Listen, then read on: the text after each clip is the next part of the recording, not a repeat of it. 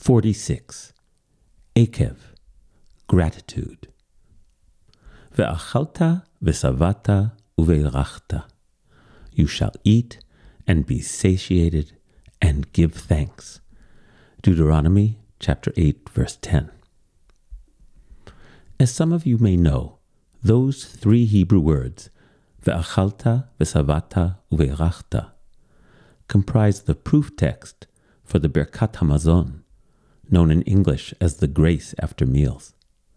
Birkat Hamazon is a very long series of blessings of gratitude that are meant to be recited and are often sung boisterously after every meal. In addition to offering blessings before eating, such as the motzi, the blessing over bread, our sages determined from this verse of Torah that we should also give thanks after we eat. Their decision was based on the order of the words: eat, be satiated, then give thanks.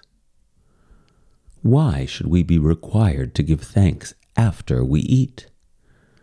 The verses in Deuteronomy that immediately follow explain that when you have entered the good land that Yod-Heh-Vav-Heh is giving to you, and have plenty to eat, and have built fine houses to live in, and you have become prosperous, quote, beware, lest your heart grow haughty, and you say to yourselves, it was my own power and strength that won this wealth for me.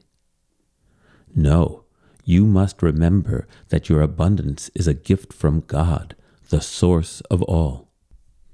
From Deuteronomy chapter 8, verses 11 to 17. The Torah, as always, understands human nature.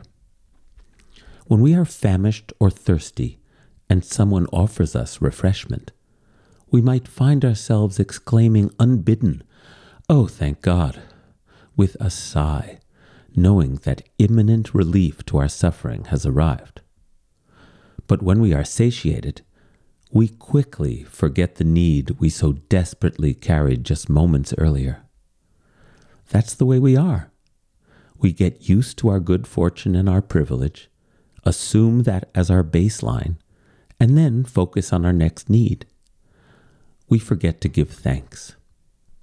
I recently read about a study that explored how quickly people become accustomed to new circumstances.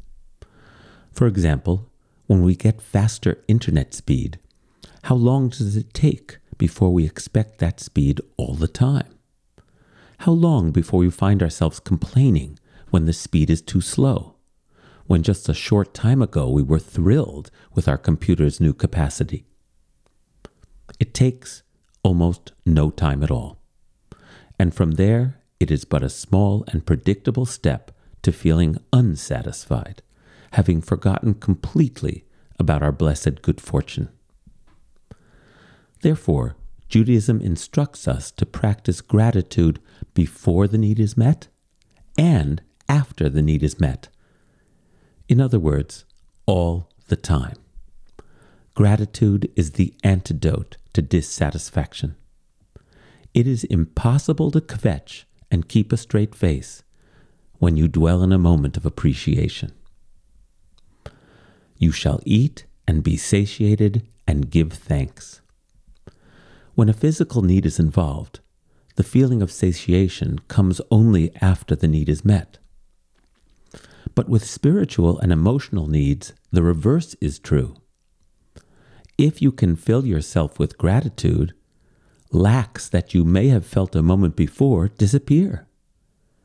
It's quite wonderful.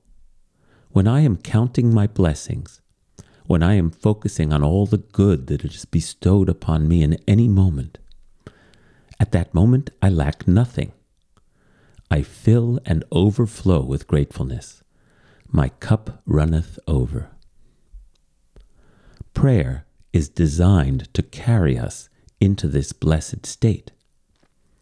You could do it right now. You can still your unquiet spirit. You can silence your endless whining simply by noticing the unearned bounty that has been bestowed upon you in this moment. Notice the next breath that has been granted to you. Gaze at the greenery outside your window.